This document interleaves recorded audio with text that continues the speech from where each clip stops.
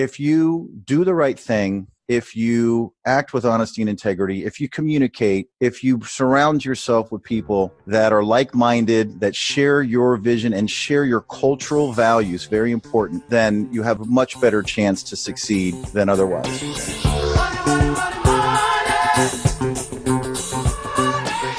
Even my kids say, "What do you do again?"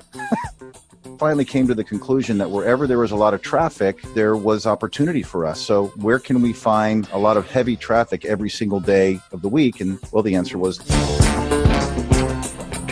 definitely my net worth on paper, went from below 100,000 to well over 25 million during that time. And I was 32. So it was a extraordinary feeling, did feel unstoppable, and you felt like hard work does pay off. My name is Brett Beveridge. I'm the CEO and founder of T-Rock. I'm 54 years old and I live in Coral Gables, Florida. And what's T-Rock?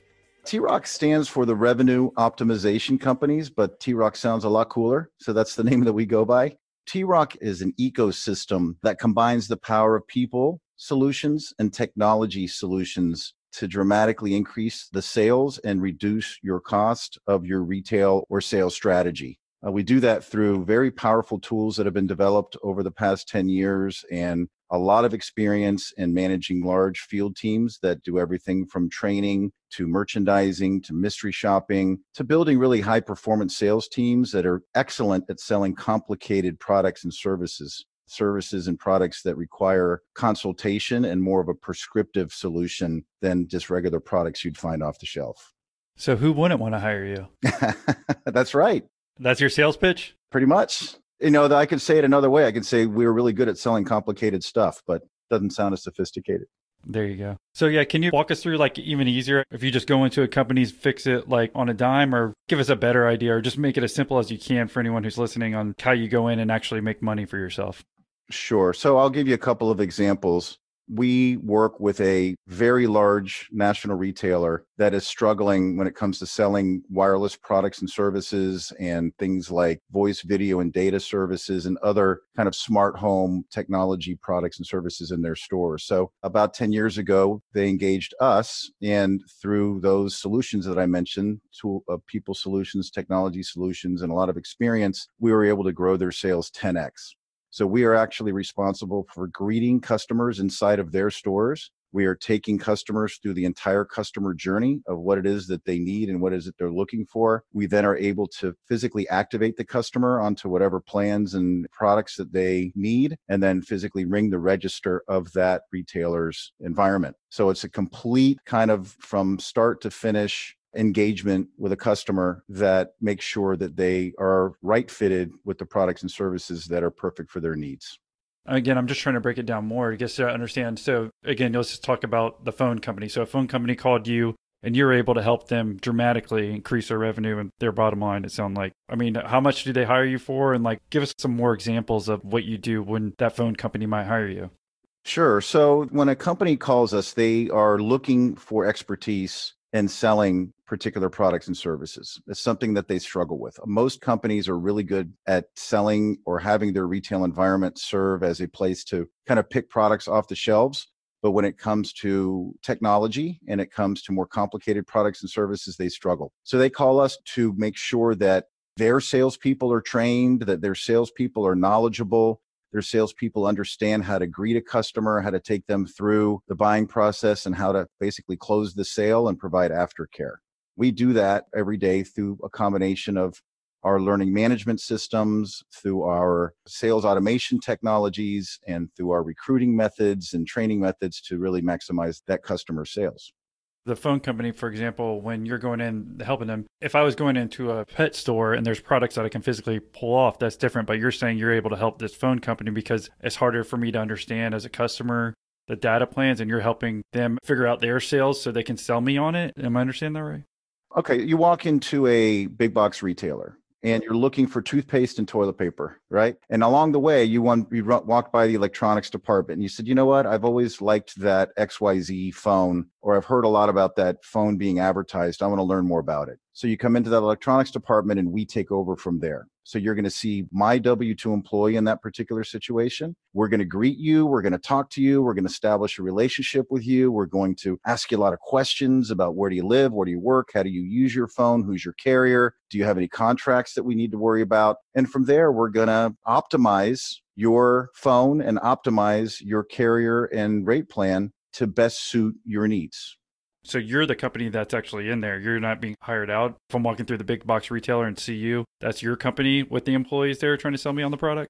Let's take a step back. So we are a services company that provides many different types of solutions that are designed to maximize your sales and reduce your cost. How do we do that? We do that through training your retail associates better on how to sell complicated products and services. We do that by installing our high performance sales teams in that environment and basically take over that environment with our W-2 employees in your retail scenario. And we do that through the use of patented software and other tools that provide guidance and help to walk a customer through what is best for them. Does that make sense? That makes more sense. Again, I always just try to break this down as simple as we can. Is there another example of like the phone thing is starting to understand a little bit more, but I'm like, hey, if you had to go teach a 5th grade class and even break it down more, again, as simple as possible, is there another example other than like the phone thing that we talked about?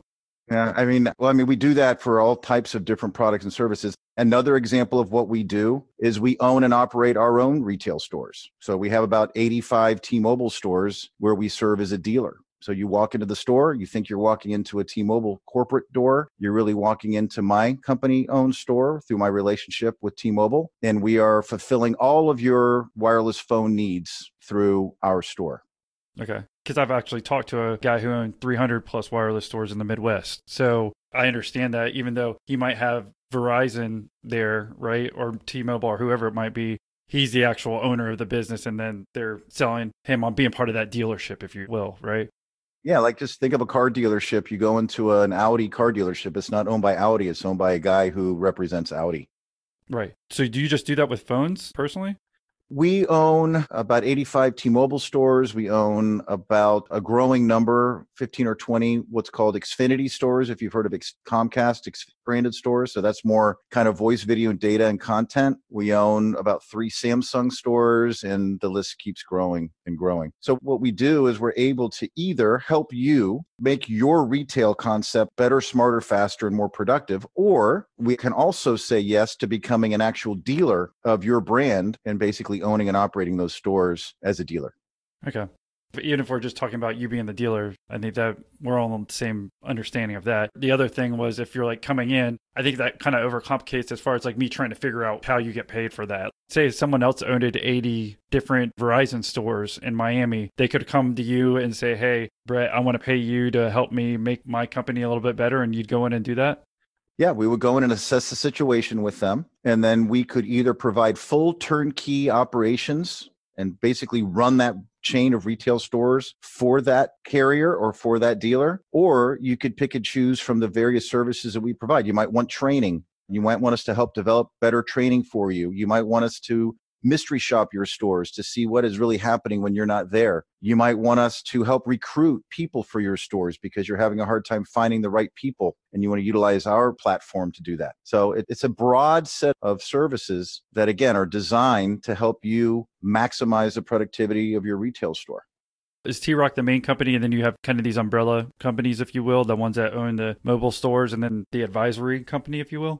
So T-Rock sits on top of about 6 different divisions. Think of T-Rock as the mothership. It's the umbrella that provides shared services down to those divisions. They provide finance support to those divisions and marketing support and HR support and IT support. And each division has its own kind of leadership and general manager that's driving the execution of that particular division's performance and the day-to-day operations of it.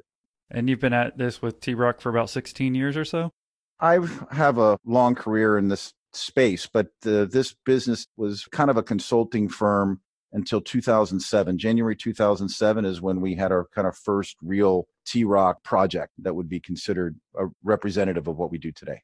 I was bringing that up because I think if you started day one, you wouldn't have all these divisions. But I think like over time, right? I mean, I'm not sure if it even makes sense, but what happens is you go into different parts of this industry, I guess, if you will. So it makes sense why you can have a consulting one and then why you might own Verizon customer stores over here. So it's not just like day one, you did all this and that's how it formed, right? Exactly. We started with a $25,000 check from the Home Depot to launch their smart home category in several states. They needed our expertise and help to do that. And over time, as we began to really grow relationships and our reputation and started to finally earn some credibility, our customers started asking us, well, what else can you do? Can you do mystery shopping?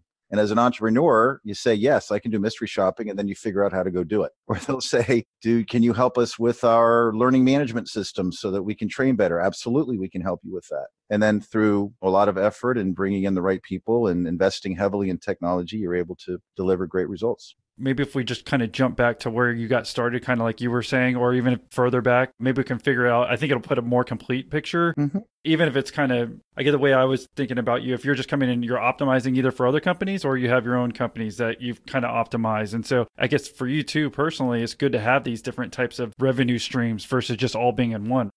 Yeah, definitely. It's a great diversification between services and also between technology. And I can walk through this later, but we also just launched our international division late last year. So now we're operating in Latin America and Canada. It's all about growing the business and diversification. But I think hearing a little bit more about the original story, that kind of chronological view, will put a lot of pieces together and you'll understand more why we are here today.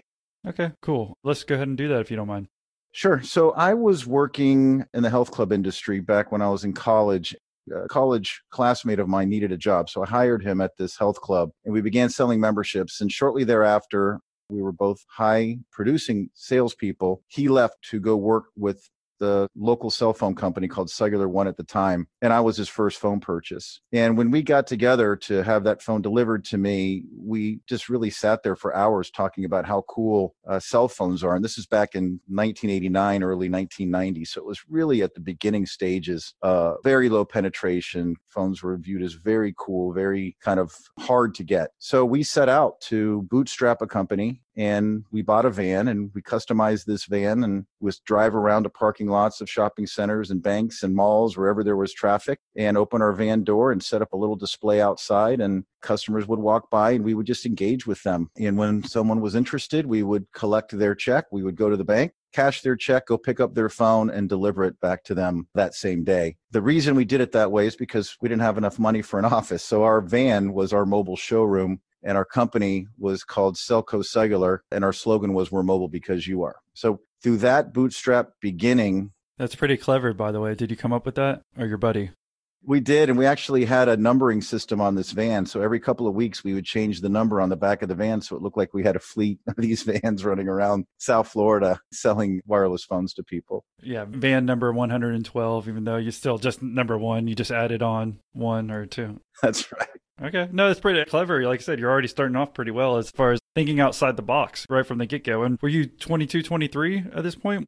I was 23. Okay. And think of omnichannel today. It's so funny, right? People now are learning Instacart on how to deliver groceries or Amazon Prime on same-day delivery. It was really kind of like that, but just back in the late 80s, early 90s. And we grew that company very aggressively and ended up taking that company public in 1997. With Merrill Lynch and Smith Barney. At the time of the height of our company, before it was sold, we were doing about $300 million in revenue. We had about close to 300 locations across the United States and Puerto Rico. We had a wholesale division. And if you remember pagers, we had almost 100,000 paging customers that we supported across the country. So it was a really wild ride. It was a fun ride at a very early age. At 32 years old, to be sitting as a publicly traded company was a lot of fun, a lot of energy, and scary at the same time.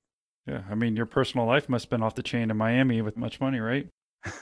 Well, I didn't spend it, which was smart because things changed quickly. I actually left that company in 1999 to go start the .com version of what we built with bricks and mortar. So I didn't bootstrap that company. I flew out to Silicon Valley and raised $22 million in about 4 days. This is before the bubble burst, obviously. And we had grade A Silicon Valley investors in that company, people like Goldman Sachs and Redpoint and Excel Venture Partners and HIG Capital and others. And I would fly every Monday morning at 5:30 in the morning to San Francisco, and where we had our offices, and work all week long and take the red eye back Friday night and get home Saturday morning to build that company. It was a very intense period. It's right when many people were opening garage businesses and becoming billionaires overnight. And it was very, very fun and a great learning experience to do that. But while I was away doing that, the bricks and mortar company got into trouble, and the board asked me to come back and turn it around.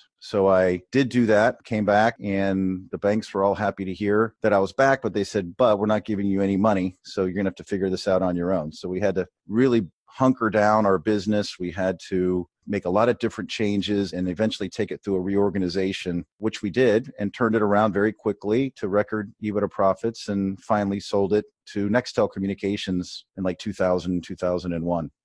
Okay. Well, do you mind if I stop you here? Sure. If you listen to the show on a regular basis, then you've heard me mention the CastBox podcast app. I've been using it for the past several years, and it's by far the best podcast app out there. And I love using CastBox for really two main reasons. One, it's an easy way to interact with other podcast listeners by commenting on specific episodes. And two, they make it easy to find new podcasts that you haven't heard of. So if you're tired of using those outdated podcast apps that are missing modern day functions, well, join me and the 28 million users worldwide that use CastBox to listen to an awesome podcast every day, like the one you're listening to this very minute. Download CastBox right now to see what you're missing. Just check the Apple App Store or Google Play Store and search for CastBox. That's CASTBOX. CastBox, the better podcast player. Dollar Shave Club. When I talk about Dollar Shave Club, I can't stress enough the quality of their products. They spent years developing, crafting, refining everything. They have everything I use to look, feel, and smell my best. You name it, they have it, and I use it. I've been a Dollar Shave Club member for years, and I use the Executive 6-blade razor, which keeps me looking fresh and so clean. And as amazing as their shave stuff is, Dollar Shave Club is way more than just razors. Dollar Shave Club has you covered head to toe. They have everything you need to shower, shave, style your hair, brush your teeth, and yes, even wipe your butt. And Dollar Shave Club can keep you automatically stocked up on those products you use. You get what you want whenever you need it, whether that's once a month or a few times a year. I never have to waste time at a store wondering if what I'm getting is any good. As a Dollar Shave Club member, I know what I'm getting is the highest quality. And right now, you can put that quality of Dollar Shave Club's products to the test. Their Ultimate Shave Starter Set has basically everything you need for an amazing shave. The Executive Razor, Shave Butter, Prep Scrub, and Post Shave Dew. The best part is, you can try it for just $5. After that, the restocked box ships regular sized products at regular prices. Get your Ultimate Starter Set for just $5 at dollarshaveclub.com/millionaire. That's dollarshaveclub.com/millionaire. Again, it seems like you came back. I guess they called you because they knew you could help them turn things around. I'm just curious, again, even if we're talking, I was kind of half joking, but being serious, like your first 10 years, basically in your business, you started from a van, right? Mm-hmm. And grew it to that. And you're in Miami this whole time? I was. Okay, yeah, because you went to University of Miami. Just walk us through like how you're feeling even at this point. I'd feel like I'm almost unstoppable. Yeah, it does give you that sense, because it was 7 years after we started that we had grown this business, had a lot of success, had a lot of notoriety. Our brand, it was called Let's Talk Cellular and Wireless, had immense recognition, and not only in South Florida, but in most major NFL cities, Atlanta and New York and fill in the blank, Chicago, Denver, really across the country, San Francisco, LA. So when we did go public, it was big, high. And definitely my net worth on paper, went from below 100,000 to well over 25 million during that time. So yeah, and I was 32. So it was a extraordinary feeling, did feel unstoppable. And you felt like hard work does pay off, and surrounding yourself with great people pays off. Talking about that hard work, again, just kind of maybe focusing on these first 10 years before you even sold it, or as you sold it, what was the work life? Again, you and your buddy started from the van. So just tell us how you're able to expand it over that time and get it to be able to become an actual public company. Well, we really used credit card debt and did our shopping at gas stations because that's the only credit card we had any room left on, and didn't pay ourselves, and just really focused on providing an amazing customer experience, being very focused on providing and services that others that were in the marketplace couldn't duplicate. And we also made sure that we reinvested every dollar that we made back into the business. So we started with that van. We then opened a kind of a retail store, but kept that van out in the streets. And we just finally came to the conclusion that wherever there was a lot of traffic, there was opportunity for us. So where can we find a lot of heavy traffic every single day of the week? And well, the answer was the mall. So we called the mall leasing manager and sent him all kinds of beautiful pictures and information and forecasts, and he never returned our call. So we finally picked up the phone one day and called his office and said that it was Nick Molina and Brett Beveridge returning his call. So his assistant put him through. He picked up the phone and we told him, hey, we're sorry. We know you didn't call us, but we're the guys that have been, hounding you to get into your mall. And he laughed and he embraced us. He loved our youth and our energy. And he gave us our first shot at what was actually the number one mall in the country at the time. And from there, we opened another store in South Florida and then another store in South Florida. And then we moved to Orlando and tried our concept there, and it worked. And then we went right to New York City and opened in the middle of Manhattan. And once that worked, we knew we had a tiger by the tail. So we started to venture into funding of our business. So we're able to land some angel funding, $250,000 for about 10% of our business. And a few years later, we got a really good bank facility that allowed us to grow. And after that, we landed venture capital, $2.5 million of venture capital. And from there, that led us to a point where we could begin not only opening more and more stores across the country organically, but also through acquisition. And that brought us to 97, where we're able to take the company public. Even over this time, I mean, the technology aspect, did you not have to deal with any of that? Were you just on top of a platform like your brand, Let's Talk? Because again, I guess that's the other thing I'm trying to figure out is how you're able to figure all this out and just come from a van to a public company in less than 10 years. Well, we were a brand of brands. So our advantage was if you were looking for a wireless phone, you could either, and we'll use it in today's context, you could either drive to an AT&T store and you could drive to a Verizon store, or you could drive to a Sprint store or a T-Mobile store or a Boost store, all those different locations, or you could come to our location and our location carried all of those different brands under one roof. So that was our differentiator. And that gave us the ability to satisfy a whole lot of customers. But we weren't involved in the network infrastructure or billing platforms at that time anyway. We were a professional retail and sales organization that differentiated itself by being a one-stop shop for all of your wireless needs. Thank you for establishing that, because that makes it a lot clearer to me why you could have been this successful, because people weren't going on Google as much or understanding how you can compare some price shopping. And then people are getting more and more phones, right? So you're in that space that's blowing up and you're the guy who has all of them. So I can actually compare versus if I'm going to AT&T, of course, they're going to sell me only on the AT&T plan. I don't know what I have it to compare it to. It seems like, yeah, it made a lot of sense as far as if you're able to bring these all in-house and compare them one by one.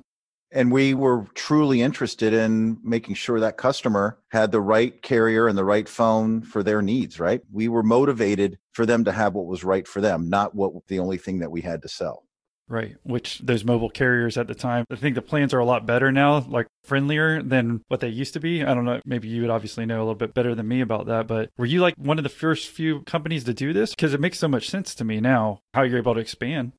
Well, definitely rate plans were very complicated coverage areas. So part of me talking to you was where do you live and where do you work and where do you play? And based on that, I'd say, you know what, you really should look at this carrier or two because they have the best coverage in the most places that you're going to be using your device most of the time. And it was extraordinarily high demand for phones and services as well. So, and a lot of different phones to choose from. In today's world, there's only a few phones really that people gravitate towards almost 80% of the time. And that's Samsung and Apple, and maybe LG's coming up from behind and a couple of other brands. Back then, if you remember the brick phones and bag phones and flip phones, and there was probably 40 different models that we had to carry in order to be able to be that one-stop shop.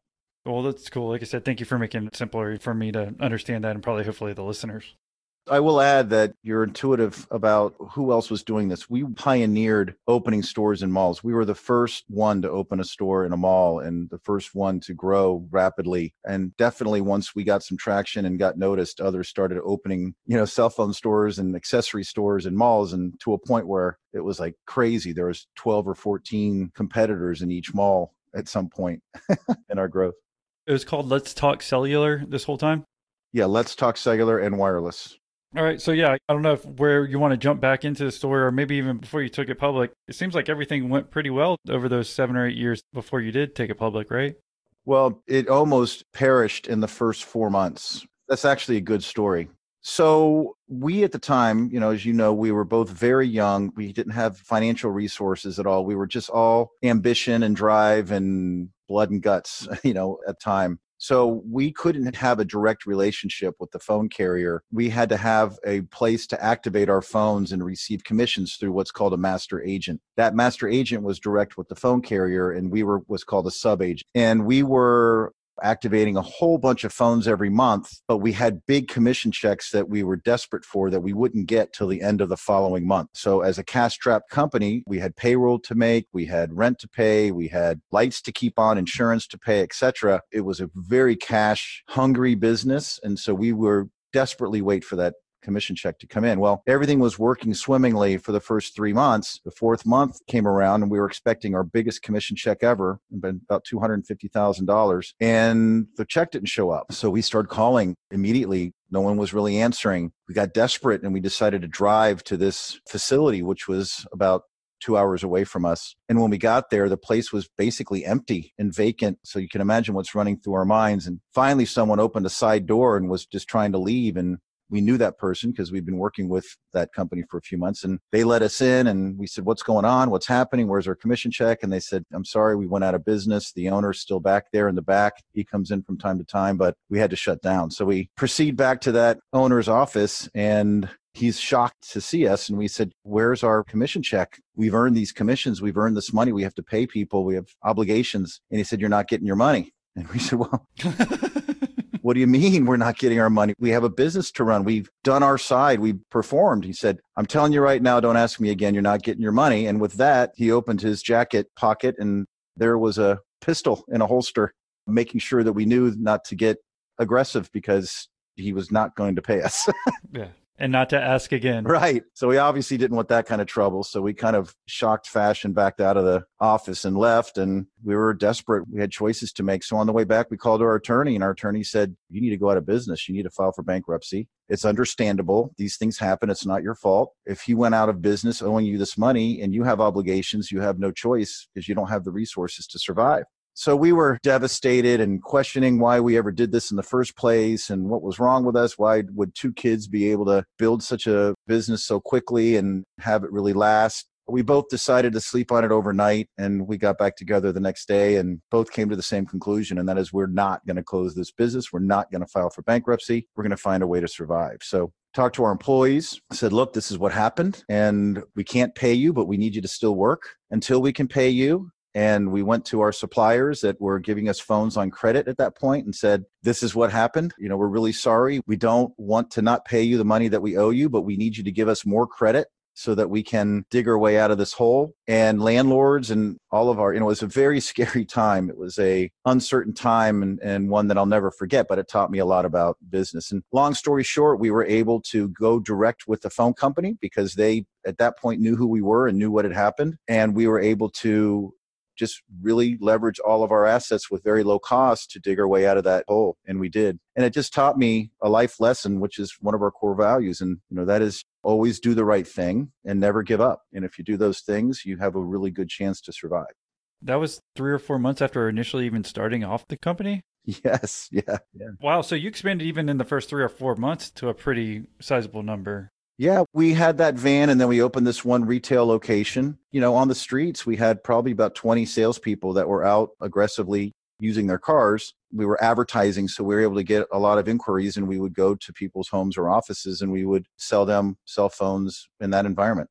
Damn. So yeah, like you were saying, a couple of months into it, I guess it makes sense why you're able to go public. If even 3 or 4 months into it, you're like this. And being honest with those people, those other business owners that you have to go to, I think they totally understand because they're like, dude, that would suck. Like if I'm in that position, that could happen to me, right? Yep, exactly right. And it taught us honesty and integrity. Just do the right thing, be transparent, tell people what's really happening. And if you do that during good times and troubled times, that trust is really the reason that I'm here today, for sure. If it wasn't for that and that kind of cultural value in my DNA, that a lot of which was developed from that episode, that event, there's no way I'd be standing here today having this podcast with you.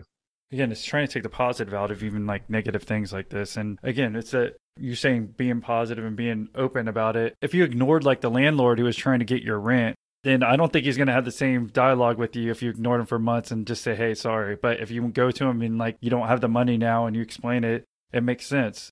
And it's very easy to avoid it, right? It's so much easier just not to call and see how long you can last, and hopefully some miracle is going to happen. But by making the call, you feel better. The landlord has more trust in you, and you work out accommodations to help each other. They become more of a partner than an adversary most of the time. Not 100% of the time, but most of the time. Right. And if you do that in a negative time versus everyone's happy to talk to you in a positive time. Right. All right. But if you can do it during that time, you're like, okay, this guy, I think I can trust him. Like you were saying, that you build up that trust. So what point do you think we should jump to this story now? Because again, we kind of jumped back to the beginning, how you almost went out of business after 3 or 4 months, but actually ended up making it a public company 7 or 8 years later. We went to 2001. You said you actually sold that original company after you came back and helped them out?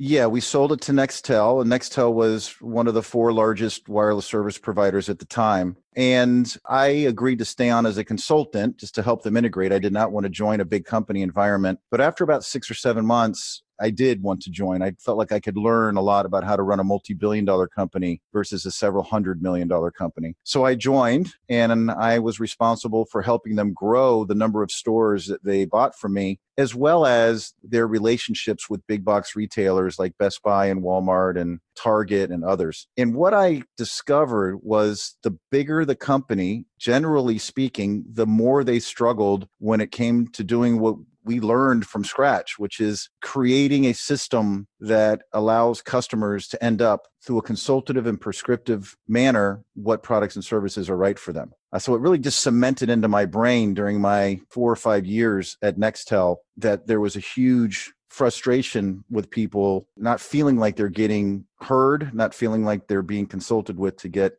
what's right for them. So we grew our store base with Nextel from about 250 to over 800 stores in 3 years. We cemented our relationships with the national retail providers, and then Sprint and Nextel merged. I absolutely decided not to stay with the company, and that's what started T-Rock. I had a choice to make, which was one of the turning points of my life. Do I accept this job as a senior leader with Sprint Nextel and make a really great living and have a high level position? Or do I scratch that entrepreneurial itch that I had since the day I joined that big company? I think I was 41 years old at the time. I had 3 kids in private school. We had a lifestyle, obligations. And so I decided to use my own money and start a new company instead of taking the safe route. Why? Yeah, you know what? Many times I ask myself that question right along the way. And I just really enjoy, my favorite thing to do is to take a blank piece of paper and start a company from scratch. Not buying a company, not having and being involved with something that's already established. My passion and enthusiasm comes from taking an idea from scratch and building it from zero and surrounding myself with really talented people that believe in the dream and believe in the mission and just running as hard and as fast as we can to get there, and knowing that you're going to have lots of challenges and lots of failures and lots of setbacks, but you're also positioning yourself to have lots of enjoyment and lots of freedom and lots of successes along the way. What did your wife think about the move at that time? I will tell you, that is another reason why I was able to do it, because she was very supportive, I have to say. If she wasn't, it would have really been difficult for me to take that leap a second time. But she was extremely supportive. She knew that my passion was being an entrepreneur. And so she trusted me and supported that decision. I got lucky with that, really. Yeah. Well, especially given, like you're saying, your lifestyle. I mean, you must have had millions, I imagine, in the bank, and like you had this lifestyle with kids in private school. Everything's been hitting, home runs financially, it sounds like, up to this point. Because If you're going from this merger where it's a very, very safe job because, again, you're able to help Nextel build there, I'd imagine that you're only going to get a pay increase and be one of the higher ups on the chain and being able to have that cushy lifestyle still probably for the rest of your life versus let me go ahead and start my own company again, right? Is that the idea? It's pretty close to that. I mean, when the company got into trouble, the first company, Let's Talk Cellular, got into trouble, I lost a lot of value in stock because I had that IPO, if you remember. Okay. But so I had, this 20 some odd $1 million, but a lot of it was in stock that I couldn't sell. Oh, so you're like, yeah, I want to come back. I want to get my money back. Think about it. Right. So I came back to save my baby, but I also came back to try to recuperate tens of millions of dollars in losses that, that I had incurred. So yes, I was not starving by any stretch. I mean, we lived a really nice lifestyle, and I absolutely would have been easier to stay as a senior level executive in a multi-billion-dollar company and enjoy great benefits and stock options and all kinds of different perks. But it wasn't like I was so wealthy that I could just not work and it wouldn't matter. Right.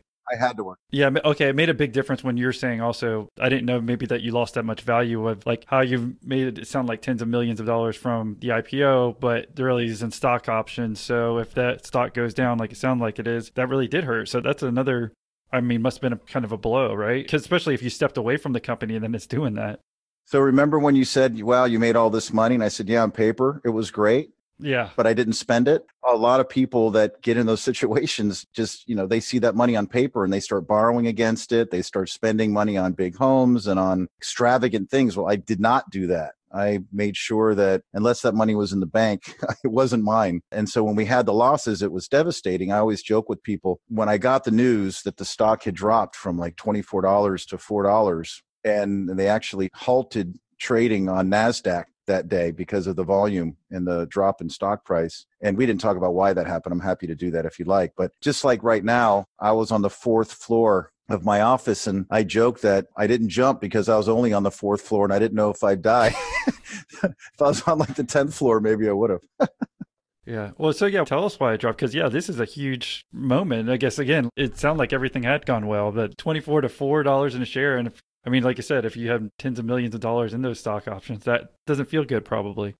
Yeah, it was shocking and it was devastating and it was for a really silly reason. So as I mentioned to you before, we had done all of this organic growth where we were opening stores. And then after getting some venture capital funding, we started acquiring locations. And then when we went public, we really went on a torrent growth trajectory. And what I learned from that is it's very easy to acquire a company, but it's very hard to integrate a company into your organization. So my partner was responsible for kind of the finance and the real estate side of the house, and I was responsible for all the operations. And unfortunately, we had a lot of trouble integrating a lot of their systems into ours. So when it came time to report earnings, we discovered kind of at the last minute that we were going to miss our 4th quarter by about 10%. We had beaten our 1st quarter, blew that away. We beaten our 2nd quarter and 3rd quarters, which is what caused the stock to go from 12 to 24 over that 9-month period. We were on CNBC doing interviews. We were all over the newspapers, the Wall Street Journal, USA Today, Miami Herald, all of these different news organizations. And unfortunately, that 10% miss was miscommunicated. And so the analyst on our stock got nervous and said, look,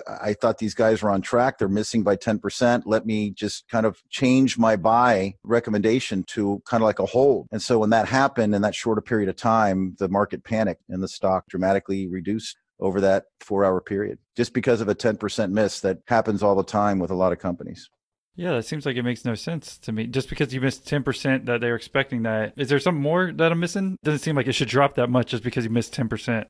Yeah, it's because of the miscommunication. The analyst went to market that morning saying buy, that they're going to meet or exceed their expectations. And he was our lead analyst. And when the numbers actually came out, and by the time we were able to get to him and tell him the situation, buy recommendation was already in the marketplace. So when he finally got wind of it that same day, had to change his buy recommendation to a hold, which made the market nervous. And when the market got nervous, they started selling. When they started selling, it turned into a viral thing. And that's why NASDAQ actually halted the stock, because it wasn't an imploding company. It was just a company that had communication circumstances that caused the drop. So the answer is it can look on the surface like that arrow of success goes straight from the bottom left and straight up to the top right, but there are lots of dips and ups and downs along the way in most entrepreneurs' stories. Yeah, no, absolutely. So that's why I'm glad we hit on some of it because we kind of jumped through the first 10 years. I'm like, dude, that seemed too easy. But now you're telling us even the first couple of months that you almost went out of business then. So why don't we jump to you starting T Rock and kind of understanding that? If you could tell us like how much money you even needed to start it off, or if you started off just by yourself and just give us a better viewpoint of going from, I don't know, if it was that Inc. 500 company at that point? Let's Talk was an Inc. 500 recipient 4 times. And so, that was exciting. When Nextel and Sprint merged and I left, I literally started with that blank piece of paper again. So I had I had an idea of what I wanted to do around this kind of consultative sales and kind of services business that helps people maximize their retail and their outside sales environments. But that's all I had. So yeah, I definitely decided to self-fund. I didn't have any revenue. I had no people. It was just me. But what I did have. And I would say, so Sprint and Nextel, so if Let's Talk was an Inc. 500, then Sprint and Nextel combining was a top 100 company or something like that? I'm just trying to go from like how big it was to what you were going to. Inc. 500 is way different than Fortune 500, right? So Inc. 500/5000, which I've been on 15 different years now with multiple companies along the way, is really made up of America's fastest growing companies.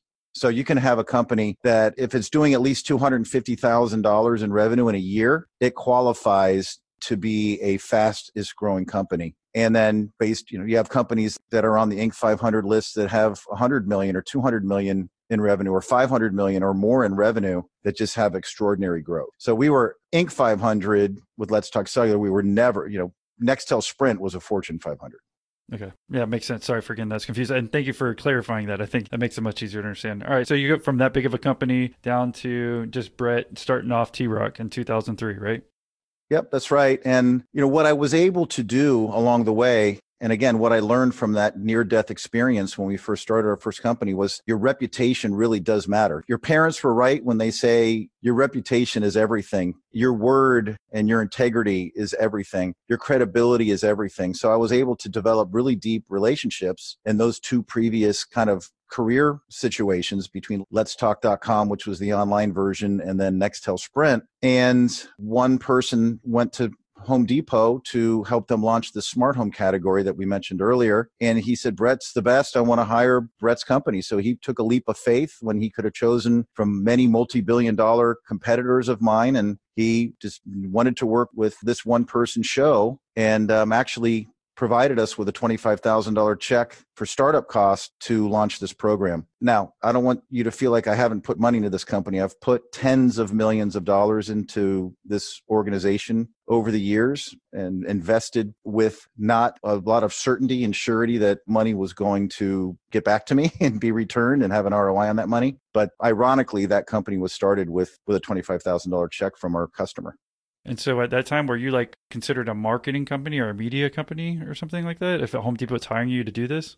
We would be called either a marketing services company or what's called a 3PL, third-party labor company. Mm-hmm. Not to be confused, we're not a staffing agency like a Manpower or a Kelly. We are a third-party kind of outsourced retail/sales entity at the time that was engaged to bring expertise in people and management and information and experience to help accomplish our customers' goals. Okay. See, so again, from all that confusion at first trying to understand your business, but now it makes sense too. Like if you kind of started off like this, that's what you came in, like Home Depot was hiring you to put these people in place who would be smart to help consumers figure out what smart product they should buy in Home Depot.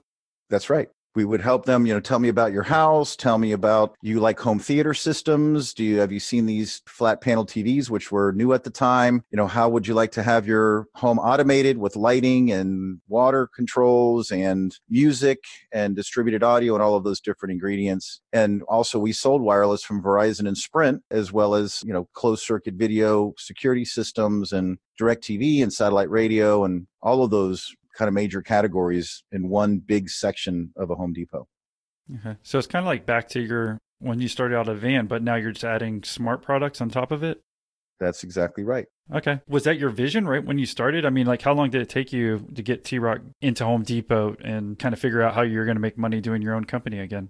It took, obviously, wheels are spinning, were always spinning for me ever since the day I started with Nextel, which I was there between Sprint and Nextel probably 4 or 5 years. But it was really when that merger took place and I was doing a lot of soul searching and I was trying to really figure out what to do, that it just dawned on me that there's a lot of need in the retail space, particularly around technology, on providing knowledge and an experienced consultative sales approach to maximizing our clients' revenues and maximizing customer satisfaction. And I reached out to various of my colleagues. That's when the Home Depot opportunity became alive. And I remember arriving on a Sunday night, like 8 o'clock, an hour before Home Depot closed, for just to see the location that I would be working in. And I was by myself. I didn't have any employees. So I went there by myself at 8 o'clock. And by 9 o'clock, I had sold $3,500 worth of TVs and home theater systems and wireless phones and all types of products and services. And it got me so excited. I knew I was in the right place at the right time. So that's kind of where it all started when it comes to T-Rock. So did you just like have your own booth there? And I imagine, again, you're in Miami this whole time? No, that first store was in Atlanta, Georgia. So once again, I'd fly to Atlanta. It was the store closest to the Home Depot corporate headquarters. And they had dedicated about 4,000 square feet to this space. I mean, it was a big space right in front of their cash registers. And so the next day, I was able to get ads out. And within a few days, I had 2 or 3 people that were working with me at that Home Depot. I personally trained them. Sales were phenomenal. Their same SKU sales were amazing. They were selling 70% more, having the products in that position of the store, as well as having the ability to have someone really help customers buy those products. And then they had all these new categories that they didn't have before that really made the category a winner.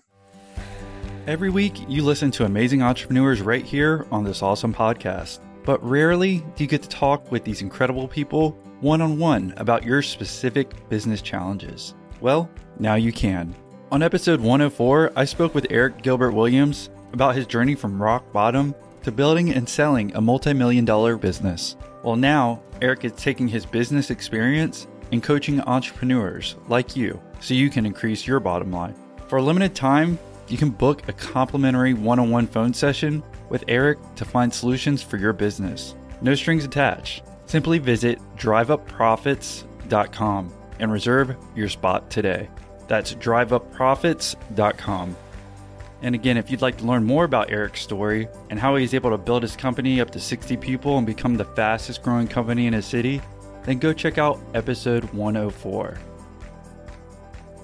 When you left Nextel, I mean, did you make your website the next day and like start putting together these systems? Because even if you're able to hire employees in a couple of days, I don't know if it's super easy to do it on some type of contract, if they're an independent contractor or like you kept saying, like a W-2. It seems like it's almost happened really, really quick, right? When you left Nextel, almost like the next day, hey, I'm in Home Depot selling, it's going so well that a couple of days later, I hire a couple of people and then we're good to go.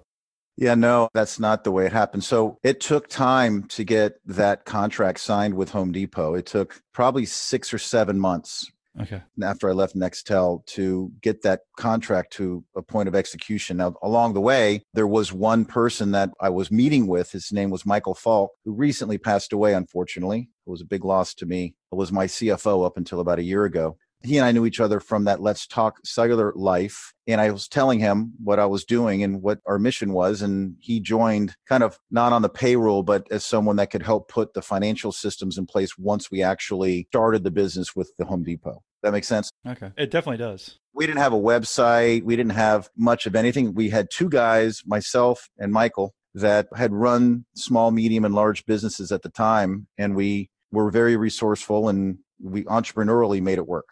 No, because it does make a lot of sense if you had someone to help you on that part, because that seems like the only hurdle for me if I'm looking at your story from afar, right? It seems like you're good. You have these relationships with everybody. You're good, obviously, selling and to the customers and helping them understand that. But then there's the hardest thing is once you start hiring these people, having these systems set up, because again, you're coming from a huge Fortune 500 company who have different systems than to a small business systems. There are different types of systems that maybe you don't know the best software or whatever to run to try to keep everyone together. So just tell us about those challenges.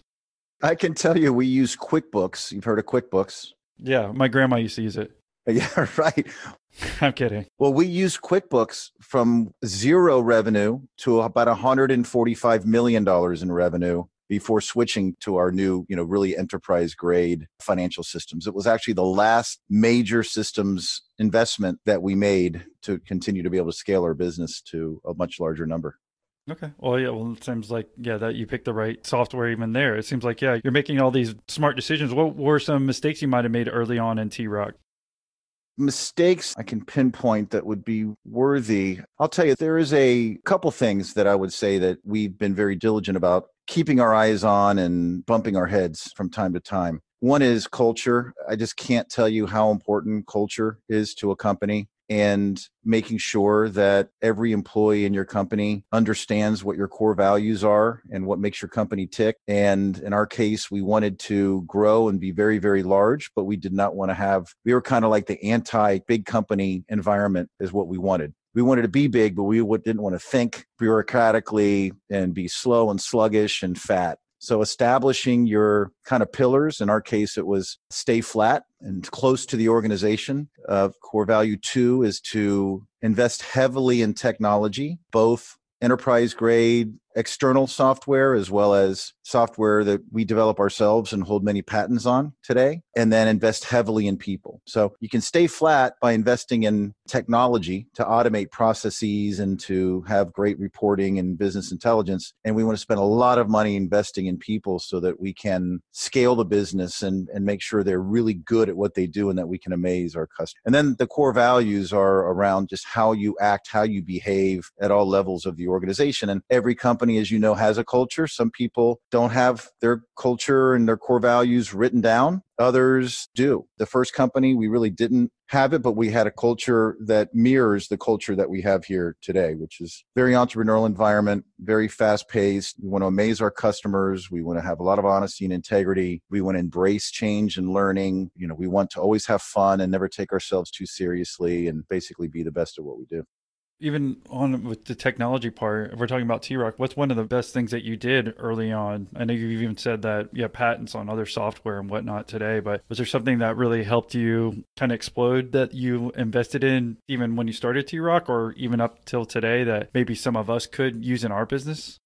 I would make two recommendations there. One is absolutely us creating our own software that was proprietary, but was also commercially available. There's kind of two schools of thought there. Do you build technology that you keep to yourself so that no one else can benefit from it, which gives you differentiation? Or do you make it commercially available? Our decision was to build really kick-ass software that solved a big problem in the industry, and utilize that software ourselves to execute our programs, but also make it commercially available so that our customers that decided not to use outsourced services could benefit from that technology for their internal resources. So that was a big differentiator against our competition. And then the other thing that you mentioned, give us some examples of what maybe skyrocketed your business. When you are bringing on people, I think it's really important to bring on people that have a network, right? They're really good at what they do, but they bring with them a network, people they know in the industry that you're serving, or people that understand the expertise that you're trying to bring in. That has really worked wonders for me. And one little hidden nugget that I hadn't thought of until just now is there's kind of this connotation that people that are kind of in the twilight of their careers, people who are maybe in their late 50s and mid 60s, that stay away from those people because they're not as hungry. They're thinking about retirement. They might have old views. But I will tell you that I took the opposite approach. We have our average demographic of our employee as a whole. We have over 6,000 people, is probably 30 years old, 32 years old. A lot of our senior leadership, or a lot of people that I bring in as ambassadors, have served as C-level executives or senior SVPs of various large companies and have a lot of knowledge and help you avoid a lot of mistakes. So if your company is new and you're looking to avoid some roadblocks and avoid some pitfalls, I would suggest either bringing on some of these executives as advisors or board members, or even in some cases employees, to help you navigate through times that they've been and seen many times before. Well, going back quickly to your software, what was the software that y'all made that you started giving to everybody else? I mean, could you just explain that a little bit more? So when I was running Let's Talk Cellular and when I was running the national field organization for Nextel on the retail side, I would require that people go and visit our retail stores once a week, for example, some of them once every other week. And I would definitely want them to go there, speak with their staffs, work with management, see what's happening in every individual store, provide some training and do some active things in the store. And then kind of report back through a checklist, are these things in good working condition or what improvements need to be made, et cetera. Well, the problem was, and still is to this day, is that very few companies have automated that process. So I would pay someone around $60,000 or $70,000 a year, and their job was to go visit these stores and help manage these stores. But I had no idea where they were going, when they were going, if they were going, how long they were going for, and more importantly, I had no benefit from the data that they were collecting when they went to that store. And for $60,000, which is $5,000 a month, I had no clue. But for $5,100 a month, I could manage and control when they were supposed to go, how long they were supposed to go for, what purpose they were supposed to go there for, were they really there when they said they were there, using GPS geofencing patents, how long were they there, and then most importantly, all the data that they're collecting now is sent through the cloud to a repository, and I can run really sophisticated business intelligence and correlations on that data that help me easily determine action items that can dramatically improve the productivity of that particular store's sales and cost. Did you come up with that idea? I did. And I actually created a very watered down version of it when I was running the field team at Nextel. And that was another one of the ideas when T-Rock was originally formed, and that Home Depot project came along where they paid me $25,000. If you remember, I mentioned that I put tens of millions of dollars into T-Rock as a whole. Well, I spent millions of dollars alone just on that software. I mean, I flew to India. I helped them architect it. I obviously don't write code. But yeah, that product was developed because of my own struggles as an operator trying to maximize my field assets that were representing my brand at the time. Yeah, again, I'm going to point back to why I was so confused kind of in the beginning about you talking about what you do. It's like, dude, there's so many layers to your story because you didn't even talk about going to India and doing. I'm like, dude, I don't think he has a technology background. And then now you said you came up with the idea, you know? Yeah, no, it's kind of crazy. We've developed several products since then. And I also own an IT division as part of T-Rock. And again, I'm not an IT guru, but I have a good understanding, generally speaking, for how technology can really help you automate, maximize scale of business. I mean, you knew that in '89 when you started selling cell phones, obviously, right? Well, I mean, that software and technology that you've created, do you only license that out to mobile carriers? No, it's available to anyone who has a field team, anyone who has people that are out visiting locations. So like franchise restaurants is what I was thinking next, right?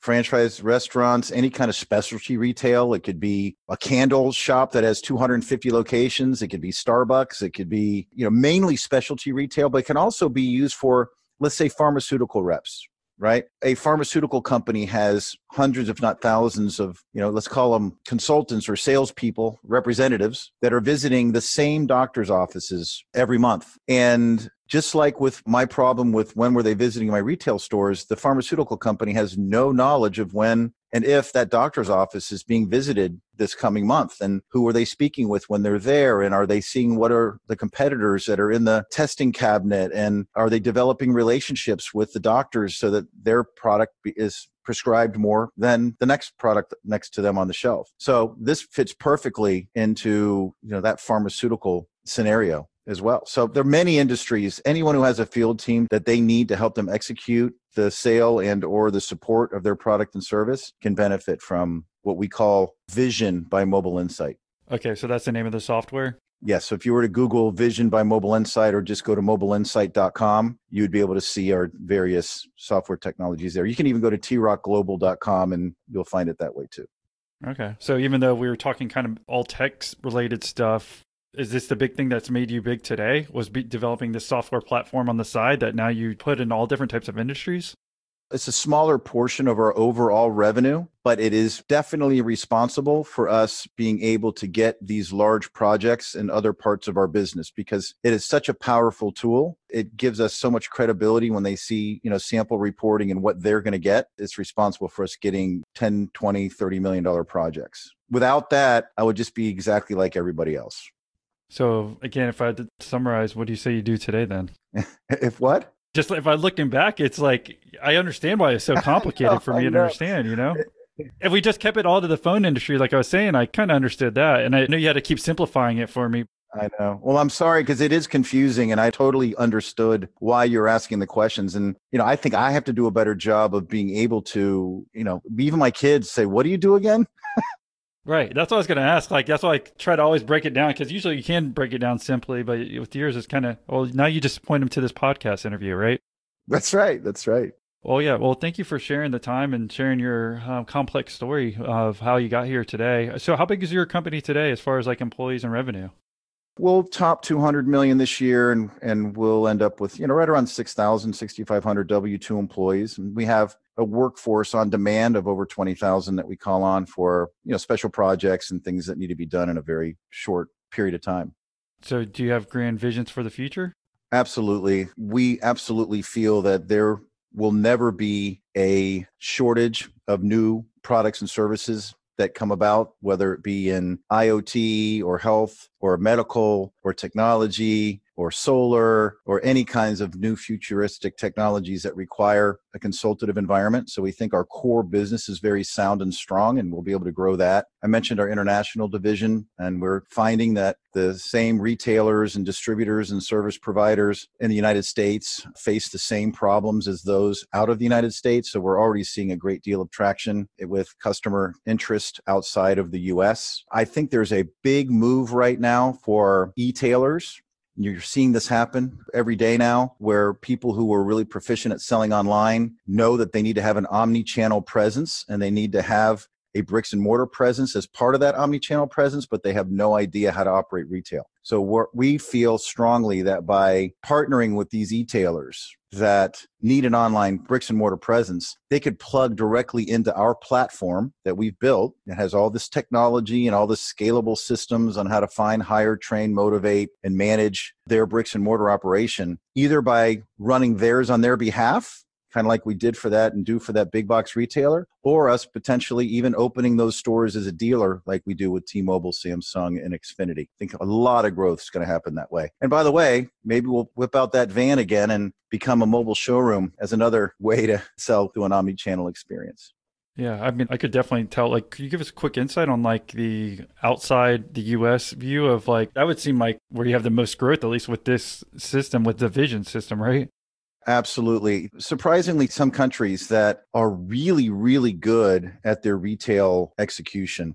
Companies like Canada do a really good job of their retail execution. And because they do a good job, they love our technology because our technology helps them become even better and have more insights. Australia is another country that does a great job operating retail, but they can't wait to see and learn more about how our Vision and Navigator products can help them better run their retail operations. But then you have the other end of the spectrum with kind of the smaller countries that aren't as sophisticated yet when it comes to retail. I mean, they need our training. They need our, how do we incentivize? They need our technology. They need our sales methods. And, we want to combine our best practices with their local knowledge and the benefits that they bring to the table to help grow that international business for the foreseeable future. Well, thank you again, Brett, for coming on and sharing your story. Is there any last words of wisdom that you might have for any business person or entrepreneur who's getting going and I guess maybe sometimes struggling? But yeah, any last words of wisdom for them?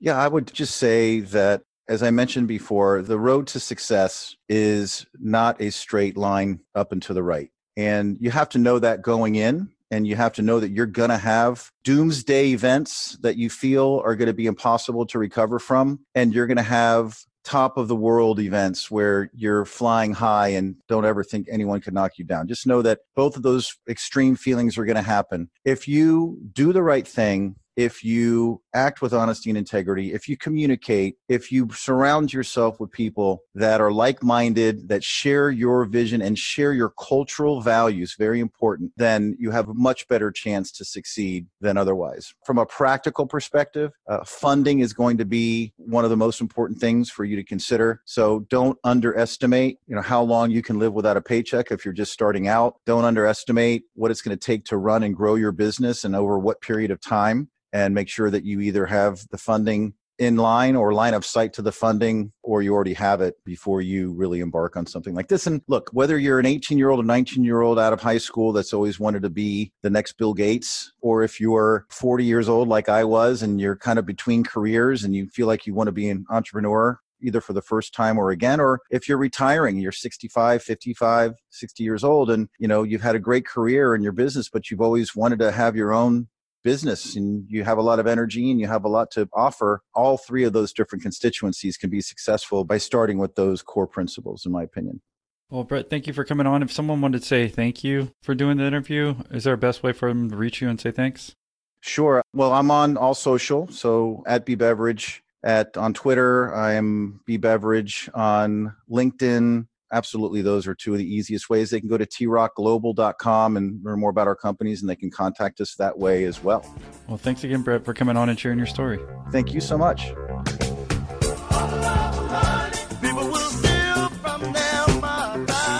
If you're looking for other tech-based interviews, then consider episode 60 with Cam Duty, episode 55 with Thorne Rodriguez, or episode 50 with Max and Pedro from Winding Tree.